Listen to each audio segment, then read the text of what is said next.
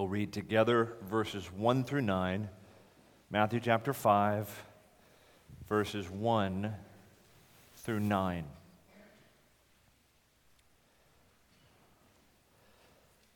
Seeing the crowds, Jesus went up on the mountain, and when he sat down, his disciples came to him. And he opened his mouth and taught them, saying, "Blessed are the poor in spirit, for theirs is the kingdom of heaven. Blessed are those who mourn, for they shall be comforted. Blessed are the meek, for they shall inherit the earth. Blessed are those who hunger and thirst for righteousness, for they shall be satisfied. Blessed are the merciful, for they shall receive mercy. Blessed are the pure in heart, for they shall see God." And then the verse we'll consider this morning, "Blessed are the peacemakers, for they shall be called sons of God." Let's pray together.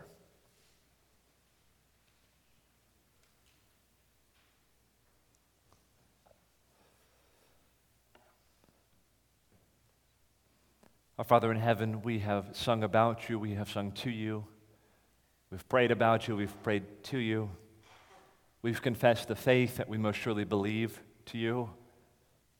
We come now to your word. We believe this to be the oracles of God, preaching of the Bible. We do pray, come, Lord, through preaching, talk to each one of us, speak to us. We pray, Father, that you would help us to realize the wonderful truth, the wonderful ideals, the beautiful vision that's held out for us as your people in this passage. We pray that we would be the blessed people, that we would live the blessed life, that the blessed reward would be ours. We pray in Jesus' name, amen. We've been in a series, within a series, within a series over the past couple of months. We are considering these verses famously referred to as the Beatitudes, a series of blessings that are pronounced within a larger study in the Sermon on the Mount, within a larger study of Matthew's Gospel. We are nearing the end of our consideration of these Beatitudes, and as we are, I want to remind you again of some of the fundamental matters we observed about them at the start of our consideration of Matthew 5. Three things in particular I wish to remind you of. The first is to remind you that these Beatitudes are given to those who are already the Lord's disciples. Okay, so in John chapter 3, Nicodemus asked the Lord how one could enter the kingdom of heaven. And Jesus says that it's through the new birth. It's through being born again, being regenerated, being given the gift of faith and repentance. That's how you enter the kingdom. The Beatitudes in the Sermon on the Mount are about life in the kingdom. For those who have been born again, who have trusted Christ, who have already become followers of Jesus, well, what is their life to look like? What will the blessed life be? This is a sermon, Matthew 5, 6, and 7, given, and these Beatitudes are given to those who already are in a saving relationship with Jesus Christ. The second thing I would remind you is that we observe something about that word blessed, which starts every one of these verses. That word blessed can certainly convey the idea that, happy are the people who live this way, who adopt these virtues. They're happy, they're blessed, their lives are favored of God. But it means more than that. This blessed life, these blessed virtues, refer to God's approval. These are the kinds of people who have God's seal. He owns them, He approves of them. Blessed are these people. God is pleased to own and approve of those who live in this kind of a way, who live the blessed life that God Himself owns. And then you'll notice, thirdly, we observe that affixed to each of these Beatitudes is some kind of glorious promise or incentive or reward, and we are to view them as such. Blessed are the poor in spirit, blessed are those who mourn, blessed are the meek, etc. For.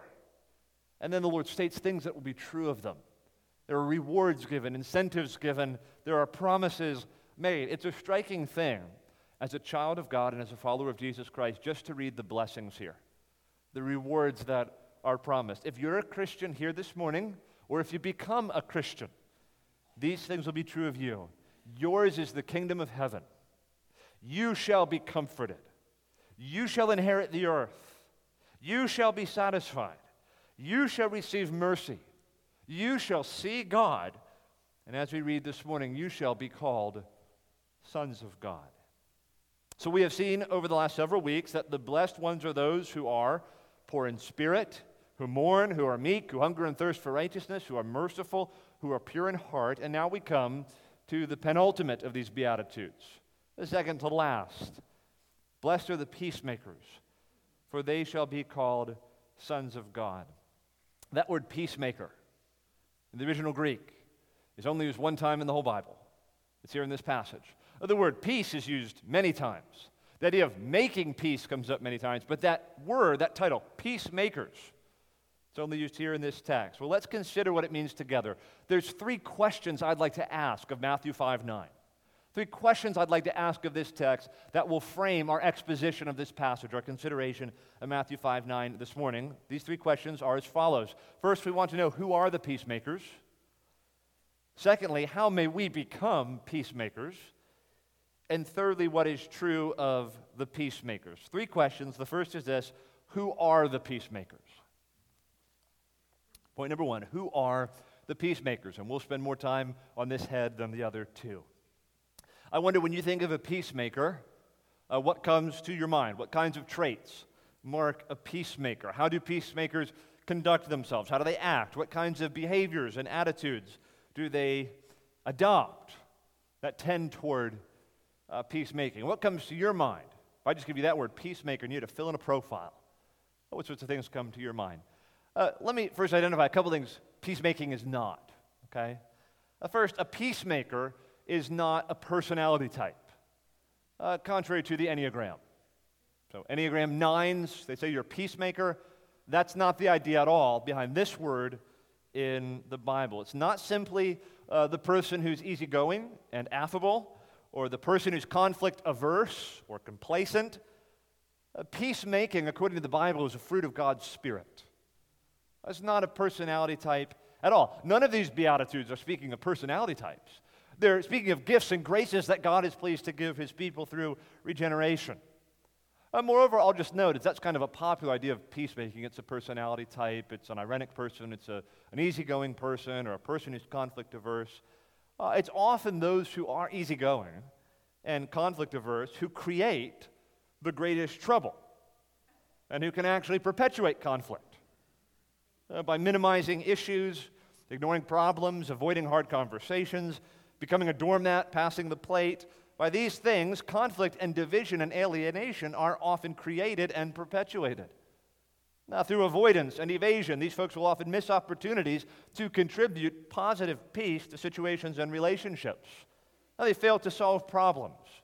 They fail to break down barriers, to reconcile individuals, and instead they settle for a kind of sham notion of peace, which is often simply nothing other than the momentary absence of hostility. Peacemaking is not passivity, it's not complacency, nor is it perpetually mollifying and placating people in our lives to avoid strife. I imagine we all know someone like this. Maybe you are someone like this. In your family, there's sort of the peacemaker type. And they're the kind that whenever things get tense, they just sort of fade to the background. They sort of back out of the room. They're not trying to have the hard conversations. Well, such people are not the kind of peacemakers being talked about here. And on a more serious note, friends, the husband who refuses to talk to his wife about her sin patterns that are harming the children and becoming destructive to the family, because I don't want to talk to her because, ain't mom happy, ain't nobody happy. That's how the saying goes. Such a man is not a peacemaker. The wife who allows her husband to abuse the children and fails to address his harmful behavior is not a peacemaker.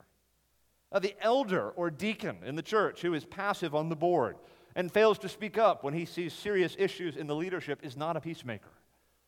The board member or the person on the team at work who shirks their responsibility because they don't want to deal with the fallout or the drama or the difficulty is not a peacemaker. Such people make the world worse and harder for others. So I say peacemaking is not a personality type. It's not the temperamentally passive person or the person who is conflict averse. I don't think of it in those terms.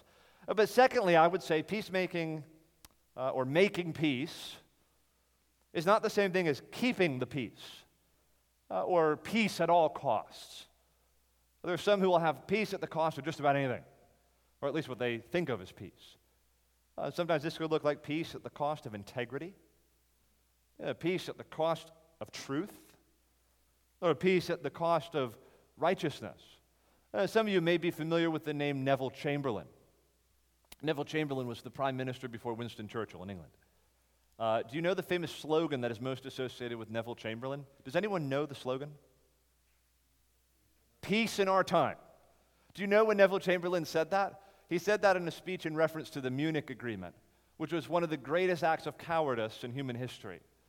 The Munich Agreement was an agreement with Adolf Hitler basically to cede to him half of Czechoslovakia and to break all the vows and promises and treaties that England had made to support Czechoslovakia in such an instance.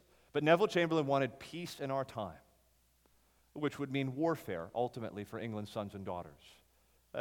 In truth, Winston Churchill proved to be the actual peacemaker. Neville Chamberlain was not a peacemaker at all. He proved to be a coward. And friends, I'll just say, if peacemaking requires moral cowardice as the price, it's too high a price to pay. Peacemaking may involve, for a time, momentary war to secure peace. No, peacemaking is not a personality type. It's not the passive or conflict-averse person, nor is peacemaking merely peacekeeping or peace at all costs. But what then can we say about it positively? What is the Bible's idea of this virtue of peacemaking? I'd first say three things positively about peacemaking. We're asking the question, who are the peacemakers? These things would be true of the peacemakers. First of all, we should emphasize peacemaking, as I've already said, is a fruit of the Spirit of God. Peacemaking is a Christian fruit that God works within us by regeneration. It's not a negative personality type I was born with. Rather, it's a grace and a gift that God works within the human heart through new birth and regeneration. We read in Galatians 5, the list there of the fruit of the Spirit. The fruit of the Spirit is love, joy, peace, patience, kindness, goodness, faithfulness, gentleness, self-control. Peacemaking is an evangelical grace that God works within us as His people through regeneration and new birth. And it is a grace He is pleased to enlarge in us as we grow in Christ. It's a gift given to us when we're born again, as we ourselves are reconciled to God in Christ Jesus. We are brought at peace with God. And so He gives to us, He regenerates us, He changes us, causes us to be born again, and He gives to us the grace and gift of peace. And then as we grow in Christ and as we're sanctified, this gift and grace is enlarged in us. We grow as peacemakers through the new nature that God Himself supplies. So the first thing I would say is that peacemaking is a fruit of the Spirit. Secondly, peacemaking is a Christian virtue to be actively pursued. Yes, it's a gift of God's Spirit that He causes to be implanted within us, but it is a Christian virtue we also, as the Lord's people, continue to pursue actively. That is to say, it requires active and ongoing effort and obedience on the part of the Christian to pursue peace, to promote peace, to work for peace, to create peace. We don't drift into peace in our lives. Now, if you just sort of put the plane of our lives on autopilot, we drift into strife and conflict and war. I've used this illustration numbers of times with reference to holiness, but like when you go to the beach, I remember this as kids, and I'm very anxious about this now as a dad with young kids. You plant the umbrella, and you set up the chairs and the cooler with LaCroix and everything in one spot, and then the kids run out into the water, and they're just frolicking around and playing, whatever you do at the beach. They're in the water, and what happens? You don't recognize what's happening, but the tide sort of causes you to drift away. I remember as a kid, I'd look up and I'd think, where's my family? And I'd see, down about 100 yards, there they were, because while I was playing in the ocean, I drifted. Okay, well, as God's people, we don't drift into holiness. We drift into sin. We don't drift into peace. We drift into conflict and strife and war. And what that means is that if we are to be peacemakers, we must actively pursue this as a Christian virtue. Holiness requires us to be on high alert. If we're to cling to Christ and follow Him and hold fast to His commands and put off the old man and put on the new man, it will take active effort and engagement on our parts. We must be alert. We must pursue these virtues. It's that way with peace. Peacemakers are active. They are pursuing this Christian virtue. The peacemakers are those who can actually change things in life. They are those who make their world. They are those who take action, those who stand against the tide, those who shape their world and orient it toward peace. Peacemaking is a craft. It's a Christian discipline, a discipline that we give ourselves to as the Lord's people. Therefore, in order to be a peacemaker, as God calls us to, One must purpose to adopt actively various behaviors and attitudes. We must pursue various ideals and goals. We must aim at peace. And we will steadily come to embody the conduct and the character traits that make for peace. Third thing now, I would say positively about what peace is. So it is a grace or gift that the Lord gives us through regeneration. It's a fruit of the Spirit. It is a Christian virtue to be actively pursued. Thirdly, and this is crucial for to understand what Jesus means here in Matthew 5:9. Peacemaking is inherently positive and constructive. Peacemaking is inherently positive and constructive. What do I mean by that? Peacemaking in the Bible, and in this text, is not just the absence of something. It's the presence of something. Peacemaking produces something positive. It creates something that wasn't there before. So don't think peacemaking is simply the absence of conflict or war or tension. Peacemaking is not merely the preservation of the status quo. No, rather, peacemaking is a matter of creating a kind of wholeness and well-being and prosperity for people. Peacemakers repair gaps. Peacemakers heal breaches. They reconcile people and bring together again what was broken. They want to produce in this world unity and soundness and health and wholeness wherever they go. Peacemaking is a proactive and positive thing. It's not a passive thing.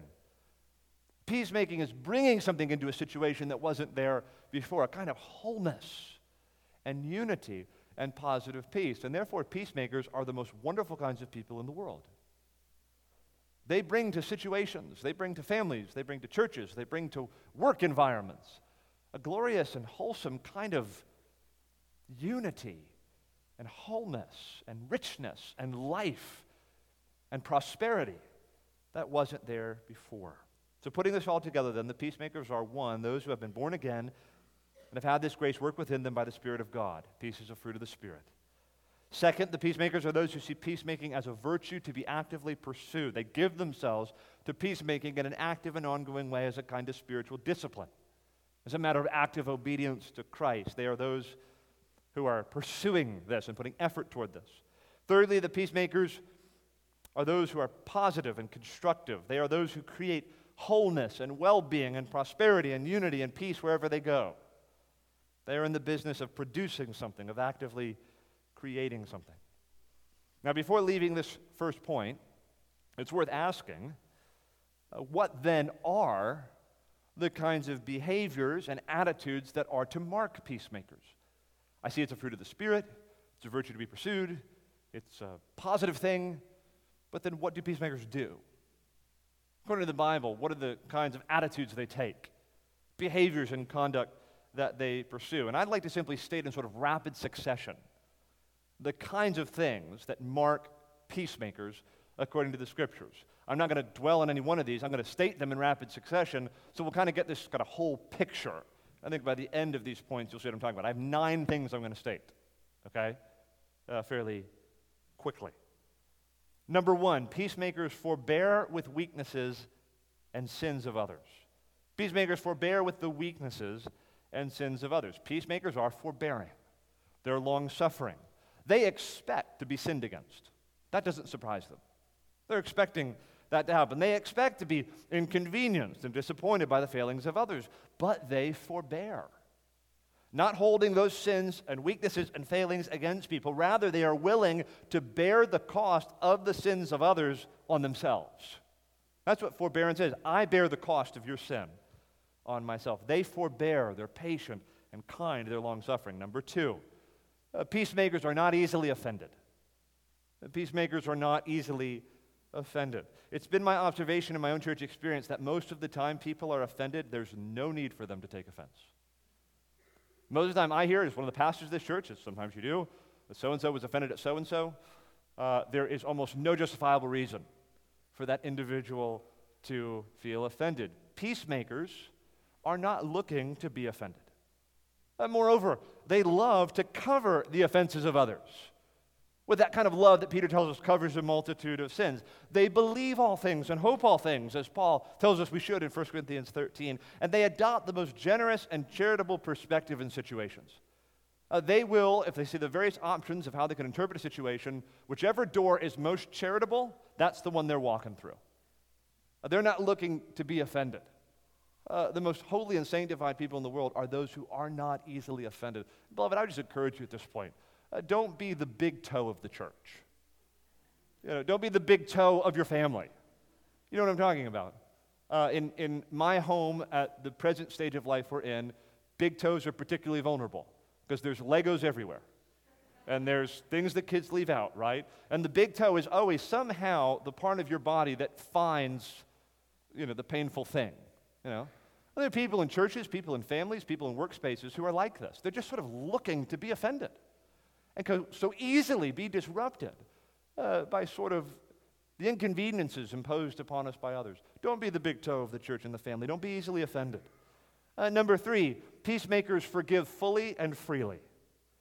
We've spoken already about the need for the Christian to show forgiveness. I spoke about this a couple of weeks ago in the sermon on mercy, but I want to say again what I said then. And this for me, brethren, if we're going to be Bible people, this is a hill to die on. Unforgiveness is a non-option for Christian people. It's just not an option. The Lord tells us if you live in unforgiveness, Matthew 18, you don't understand the grace of God at all. The surest evidence that you are not a Christian, not a child of God, that you are a stranger to God's grace and His mercy shown to you in Christ, is if you are unforgiving toward those who sin against you in your life. Again, here's a situation. I have different doors open to me.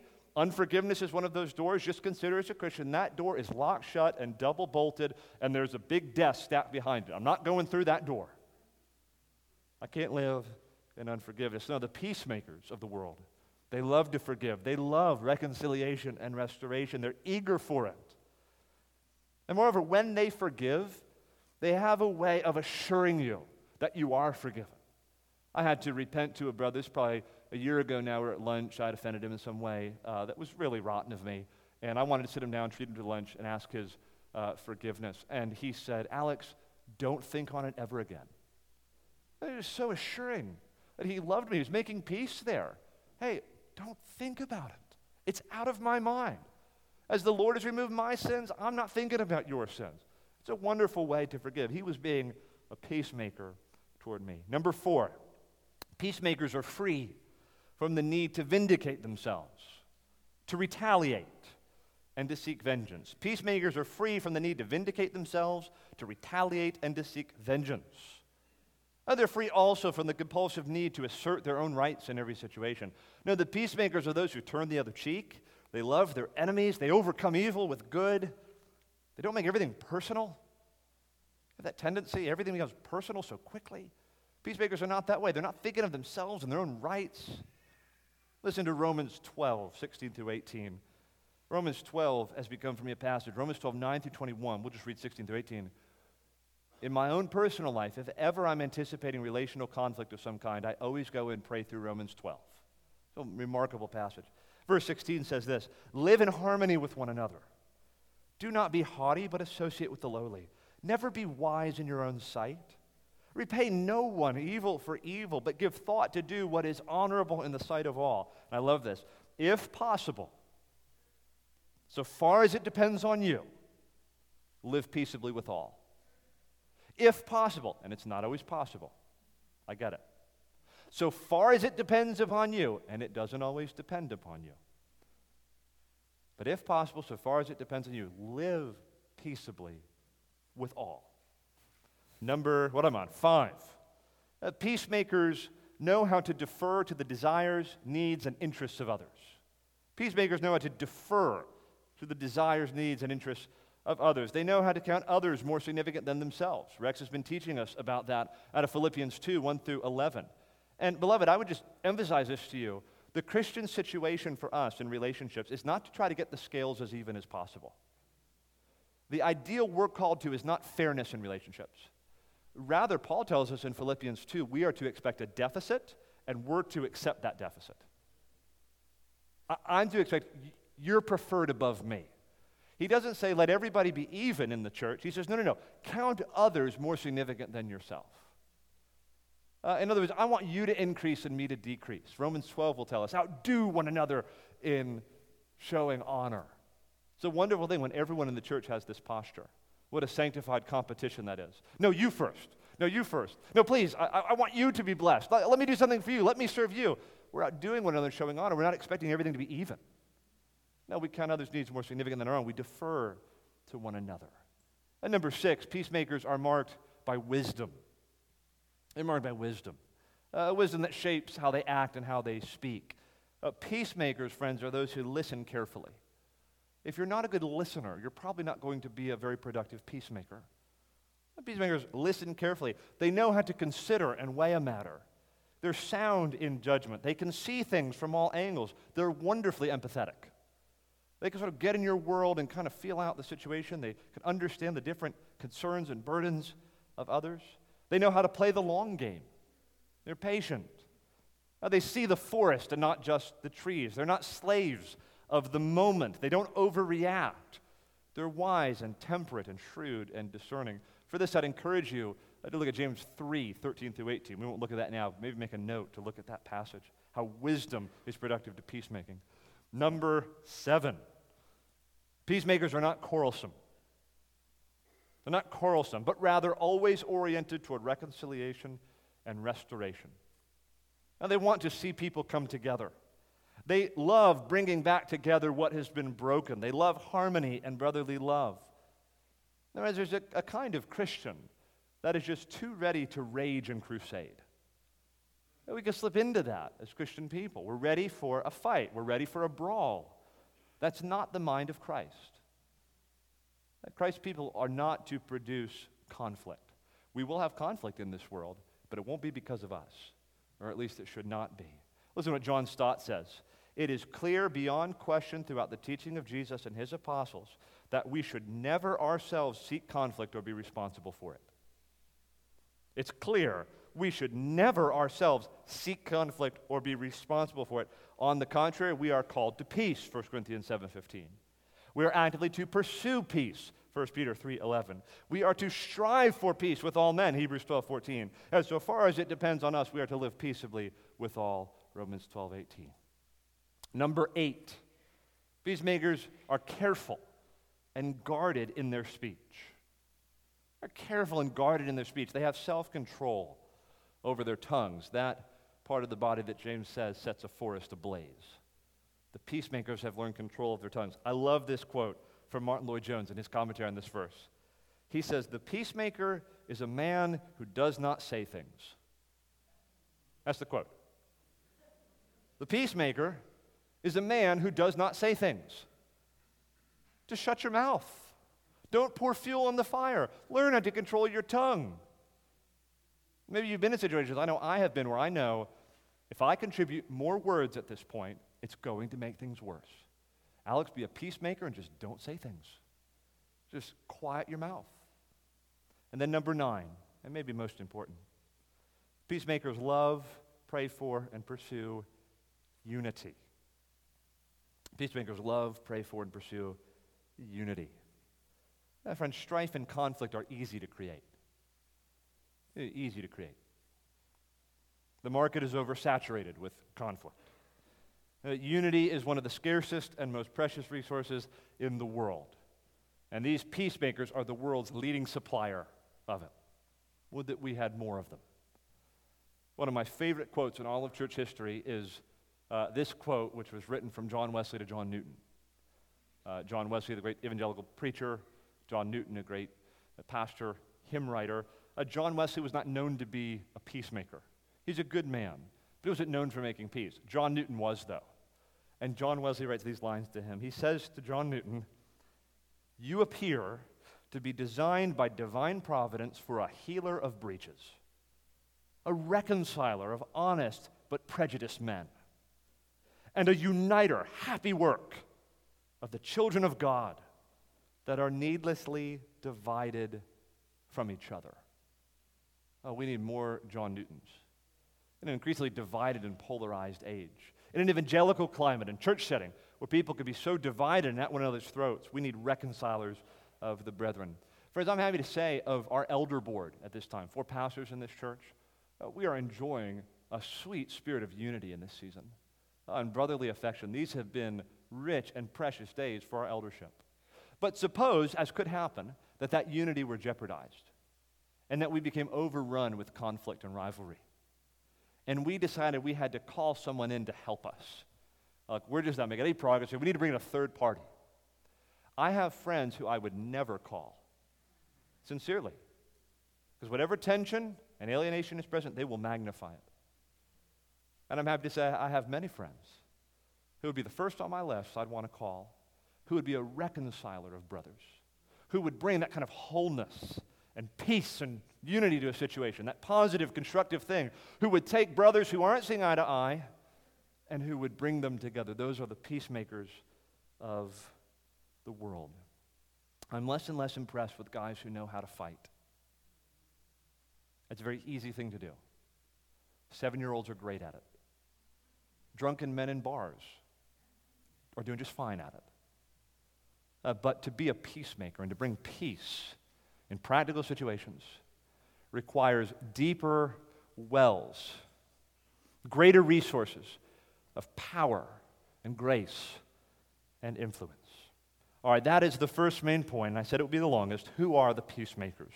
This is the second question I'd like us to consider this morning. How may we become peacemakers? It's a beautiful thing, the peacemakers, right? How may we become ourselves peacemakers? And how can we grow in peacemaking ourselves? Here's the answer, and then we'll kind of open it up.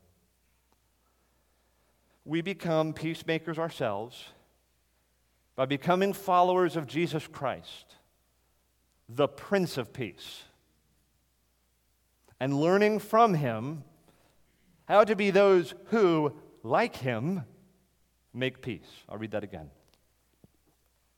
We become peacemakers ourselves by becoming followers of Jesus Christ, the Prince of Peace, and learning from him how to be those who, like him, make peace. It's quite remarkable if you were to do, as I did this week in preparation for this message, to consider all the ways in which Jesus' ministry is connected with the idea of peace. Literally over 100 passages I could read out to you now that associate the ministry of the Christ with the coming of peace and the making of peace. So let's start number one. No, I'm joking. I won't read all of them, but a few of them. I'd like us to consider the peacemaking ministry of Jesus from 3 angles. The first is this. The Old Testament foretold that when the Messiah would come, he would bring peace. The Old Testament foretold that when the Messiah would come, he would bring peace. The people of God in the Old Testament were constantly in search of what they call shalom. Do you know that word? Shalom. For God's peace, which was not just the absence of conflict. It was a lot more than that. It was for wholeness and rest and prosperity and human flourishing. It was the hope of Israel. And they looked forward to the day when they would experience shalom. They were looking to God to give them shalom, to give them peace. The most famous Jewish benediction of the Old Testament focused on this issue of shalom, this issue of peace. I refer to Aaron's blessing in number 6. You can hear Carrie Job sing about that on Christian radio right now. Now, the Lord bless you and keep you. The Lord make his face to shine upon you and be gracious to you. The Lord lift up his countenance upon you and give you peace. This is what God's people were after. God's shalom, God's peace. The peace of God that he would bring to his people, the kind of peace that God alone brings, was always the hope of Israel. And they were looking for this day when we would have shalom. Well, increasingly, as redemptive history unfolded, the coming of peace and of shalom began to be associated with the coming of Israel's Messiah. One day the Christ will come, and he will be God's agent of peace. He will bring shalom. He will bring us into the promised land. He will bring us peace. Numbers of passages spoke about this, especially in the prophets. I'll just mention 2 very famous ones. One we think of as a Christmas text in Isaiah 9, verse 6. For to us a child is born, to us a son is given, and the government shall be upon his shoulder, and his name shall be called Wonderful Counselor, Mighty God, Everlasting Father, Prince of Peace. And of the increase of his government and of peace there will be no end. In Isaiah 52:7, there the Lord anticipates the preaching of the gospel, the sound that will go forth. This passage is actually quoted in Romans 10. where Paul talks about the beautiful feet on the mountain who preach peace. There, Isaiah says, how beautiful upon the mountains are the feet of them who bring good news, who bring the gospel, who publishes peace, who brings good news of happiness, who publishes salvation, who says to Zion, your God reigns. The association of the Messiah with peace comes up again and again in the Old Testament, and it's right there at the beginning of the New Testament, at least in Luke's account of the gospel. You'll remember, do you remember who Zechariah is? Zechariah is John the Baptist's father. An angel of the Lord tells Zechariah that his wife's going to conceive, his wife Elizabeth is going to have a child, and Zechariah doesn't believe it, and so God makes him mute until the child is born. That's a kind of gentle rebuke of Zechariah to remind him of the faithfulness of the Lord. And then the child is born, and Zechariah's lips are loosed for the first time, and what does he do? He prophesies over the child. John the Baptist is born, he prophesies about how this child has come to prepare the way for the Lord. He's come to be a kind of forerunner, and then he speaks about the coming of the Messiah. And Zechariah, he speaks about the sunrise that shall visit us from on high. That's the Christ. The sunrise is going to come, visit us from on high, to give light to those who sit in darkness and in the shadow of death, to guide our feet into the way of peace. At long last, God's agent of shalom has come, and he will lead us finally into peace. He will make peace for us. And of course, you remember the words of the angels in Luke 2, verse 14, glory to God in the highest, and on earth, peace among those with whom he is pleased. What do we see here? It was foretold that central to the Messiah's ministry would be the bringing of peace, to inaugurate God's shalom. Now, the second angle here on Christ's peacemaking ministry, and that is to say that when he came, and when he dwelt among us, when the child was born and grew up and lived among us, when he came, he taught us peace, both by precept and by example. When he came, he taught us peace in his life. One of my favorite biographies is about the Puritan Jeremiah Burroughs. Jeremiah Burroughs wrote The Rare Jewel of Christian Contentment, which I know some of you have read. The title of the biography is A Life of Gospel Peace. Now, that title might be written over Jesus' biography. I think it could be written over the Sermon on the Mount. These chapters are telling us what a life of gospel peace, of shalom, of human flourishing look like. The Sermon on the Mount is a blueprint for a life of gospel peace, a life of shalom, of wholeness and prosperity. Jesus taught his people how to live lives of peace in his precepts, how to love our neighbors, how to do unto others as we would have them do unto us, how to live out the ideals of the kingdom of heaven, how to walk in peace and kindness and regard toward others, how to live and how to love.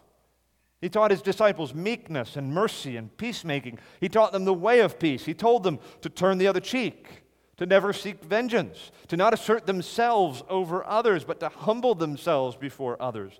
They were to labor for peace and harmony among people, and were never to provoke strife and alienation. But not only did he teach us what a life of peace should look like by his precepts, he also lived it out before us.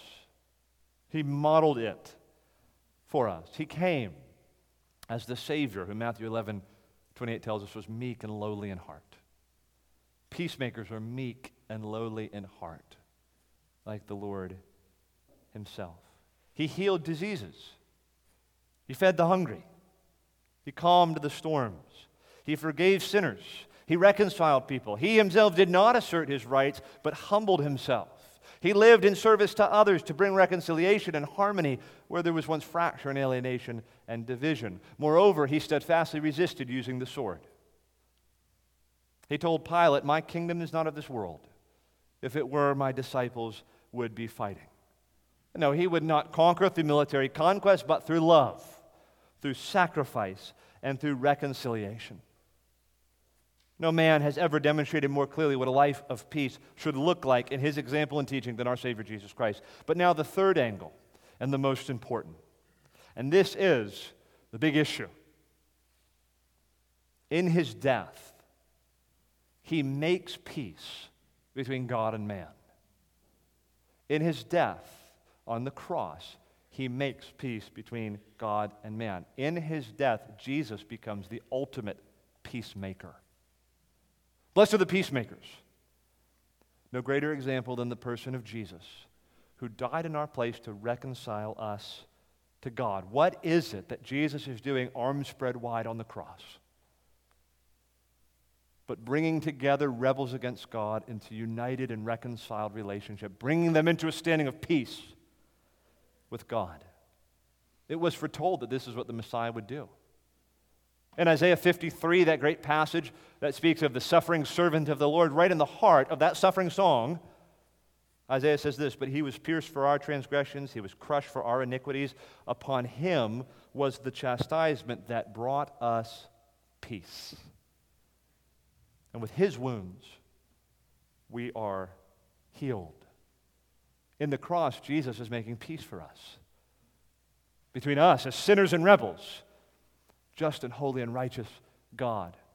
And we are at peace with God through his blood, such that we can say with the Apostle Paul in Romans 5, "Therefore, since we have been justified by faith, we have peace with God through our Lord Jesus Christ."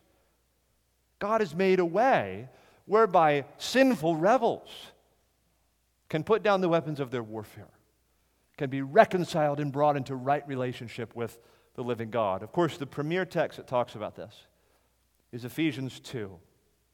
You don't have to turn there, but in this passage, the Lord speaks about the peace that Jesus purchased on the cross between sinners like us and God himself. He says, "But now in Christ Jesus, you who once were far off have been brought near by the blood of Christ, for he himself is our peace, who has made us both one and has broken down in his flesh the dividing wall of hostility, by abolishing the law of commandments expressed in ordinances, that he might create in himself one new man in place of the two, so making peace, and might reconcile us both to God in one body through the cross, thereby killing the hostility.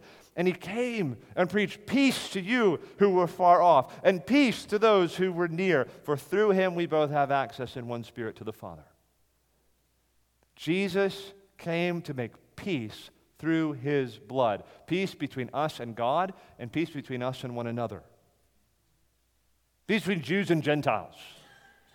Peace between disparate peoples divided from one another. Jesus comes as the great peacemaker to reconcile us to God and to reconcile us to the children of God in the life of the church. So now back to Matthew 5:9. When Jesus stood on the mountain and said, "Blessed are the peacemakers," you understand now it wasn't theory for him. It wasn't a sweet sentiment. It wasn't wild-eyed idealism. Wouldn't it be great if we could all just get along? To make peace, he knew it would cost him his life. Blessed are the peacemakers. He knew what that would mean for him. It would mean the crown of thorns. It would mean the nails in his hands and his feet. It would mean bearing the wrath of holy God. Peacemaking for Jesus meant the cross. And peacemaking, friends, will often mean the cross for us, where we crucify our ambitions and our agendas, where we crucify our very selves, our wills, our pride, our desires, our own interests, me getting my way. No, we, like him, must bear the cost to make peace. And friends, there is no peace without cost. Who's going to bear the cost? Jesus bore the cost in our place. We too, like him, are to carry our cross such that we might make peace. Well, here in Jesus, we have a model of peacemaking. We have here inspiration for peacemaking, a great example of peacemaking, but we have more than just an example. There is in this gospel of peace real power to make us peacemakers. How can I be a peacemaker? It is by believing the gospel and following this Savior who is our peace. The Prince of Peace, who deserves to be at the head of a whole colony of peacemakers who are following him in this work of peacemaking. Friends, we will grow as peacemakers in proportion to our experience of the peace that Christ has bought for us. Here is found the inspiration and power for all peacemakers, for all those who would reconcile warring parties, for all those who would die to themselves in the pursuit of peace, For all those who would learn to forbear with others and to forgive others. For all those who would be reconcilers and repairers and healers of the breaches. All those who would bring back together what was broken and reconcile what has been split apart. Here we have inspiration and real power for married couples at odds with one another, who treat one another more like rivals than as one flesh. For families torn apart by rivalry and selfish ambition and conceit. For churches overrun with factionalism and petty strife. For elder boards and deacon boards that become more about power and ego and personal agendas. Here we have inspiration and power for all men and women who would make peace, the peace that can come only to those who have been reconciled to God, have been reconciled to others through the blood of Christ and the power of the gospel. This is how we become peacemakers, by knowing and following the Prince of Peace, the great peacemaker, Jesus Christ. Now, the third and final point, and most briefly, who are the peacemakers? How may we become peacemakers? And finally, what is true of the peacemakers? What do we read in Matthew 5:9? Blessed are the peacemakers, for they shall be called sons of God. Perhaps Jesus alone knew this to the fullest degree. He, the great peacemaker, would be called the Son of God indeed. God the Father is pleased to own Jesus as his Son, as he sees him reconciling sinners to himself, doing that work which the Father gave him to do. As he sees him in obedience going to the cross to make peace. As he sees him upon the cross, opening up a new and living way whereby sinners can come to God, whereby peace is made by his blood. Here is the great peacemaker, and here is the true Son of God. Blessed are the peacemakers, for they shall be called sons of God. But here is the striking revelation of this passage. Those who, like Jesus, are peacemakers, they also will be called sons of God. I think about that. If, like Jesus, I am a peacemaker, God will own me as his son. All those who, like Jesus, are peacemakers, they shall be called the sons of God. We too will be owned of God as sons if we, like him, make peace. Now, just say a word about that phrase, sons of God. This is not Jesus excluding daughters of God. That's not the way the language works here at all. The word sons of God is an official term. It's a legal term. It speaks to legal privilege, and it speaks also to those who carry the traits of their father. Legal privilege, genetic traits. Which means to be called the sons of God is to say that we are entitled to all that belongs to the Father. Men and women alike, we will be called the sons of God. In other words, the heirs of God, the family of God, those who will inherit from the Father what belongs to him. And it speaks also to genetic traits. What I mean by that is the sons of God are those who look like their Father. They bear his image. They look like him. Say, that's the spitting image of his dad. That's sort of the idea. If I were to say to you, you're the son of a dog, what am I saying? You bear the traits of a dog, right? Say you're the son of God and say, you have the traits of God himself. You bear a resemblance to God. But one of the most wonderful things revealed in this sermon now is that we will be called the sons of God. Now, humor me here, thought experiment. Forget everything you know about Christianity for a moment. Imagine that you're a pious Jew living in Jesus' day. Like you're a true regenerate believing Jew. You have faith in the promises of God. You're looking for the Messiah. You have believed God's promises. You're looking ahead to the Messiah who is to come. You believe the promises that were made to Adam and Eve in the garden, and to Abraham, and to Noah, and to Moses, and to David. You're a believing Jew. You would not have been accustomed to thinking of God as your Father. If you were a believing Jew in Jesus' day, if you were Peter sitting there on the mountain, you would not have been accustomed to thinking of God as your Father. You might think of him as the Almighty. You might think of him as the Lord, Adonai. Oh, you might think of him as the great sovereign, the king, the ruler, the Ancient of Days. you would not have thought of him as your father personally. You could conceive maybe in some way of the nation being regarded as God's child. That comes up a time or two in the Old Testament. But you would not have thought of yourself in this kind of a way. And so we see one of the most wonderful things in this passage is that through Christ the Son, God is telling us he regards his own dear people as his children. There are more references to God as Father in the Sermon on the Mount than there are in the whole Old Testament. Isn't that remarkable? Jesus is telling us something new. God is pleased to be your Father, to own you as his children. You will be called the sons of God. And think of these disciples. Here they are hearing this for the first time.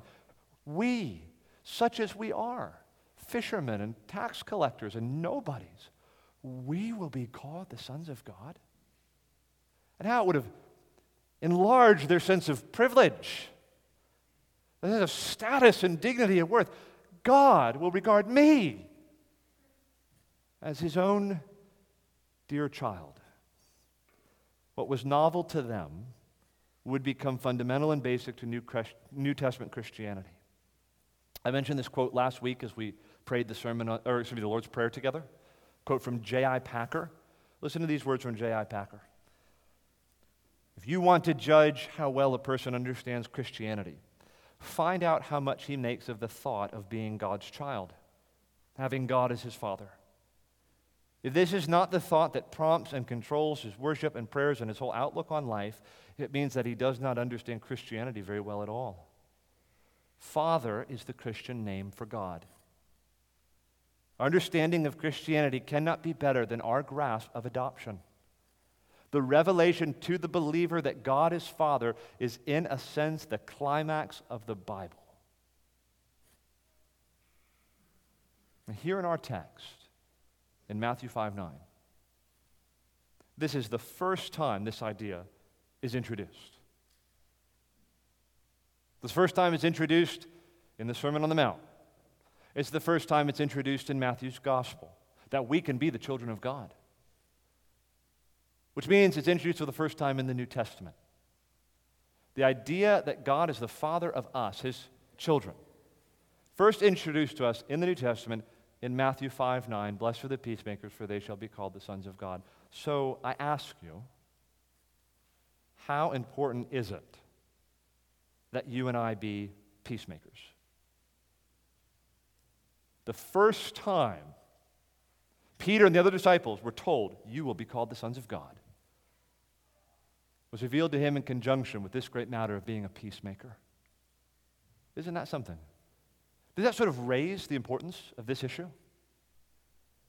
Why do you think it is? Many promises and rewards that are held out in the Beatitudes, but Jesus waits till now to identify our adoption, becoming the children of God.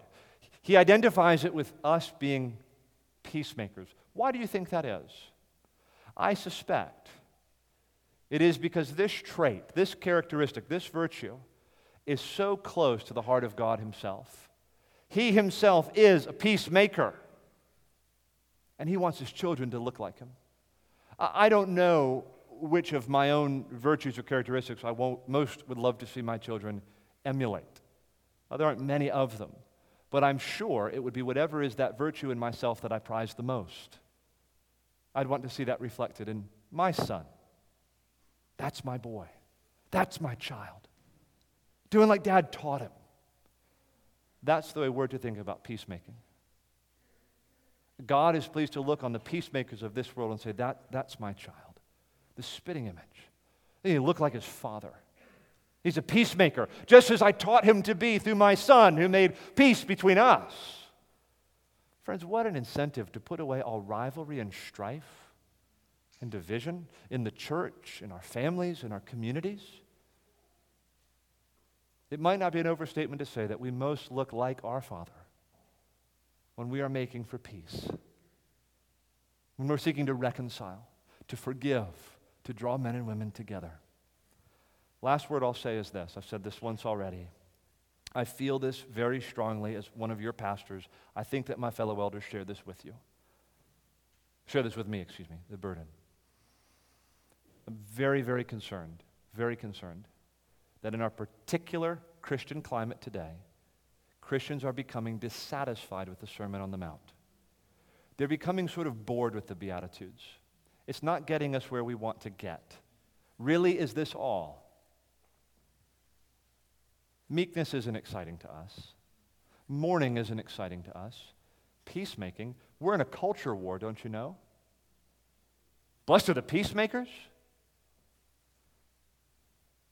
We can so often be like Peter,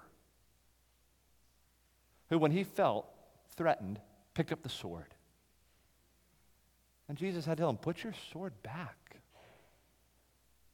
Friends, don't be discontent with the path of life and the path of blessing the Lord holds out to us. Don't give up on the Beatitudes. It is the peacemakers of the world that will be called the sons of God. And therefore let us do as we've been told to do by the Apostle Paul, to pursue those things that make for peace. Let's pray together.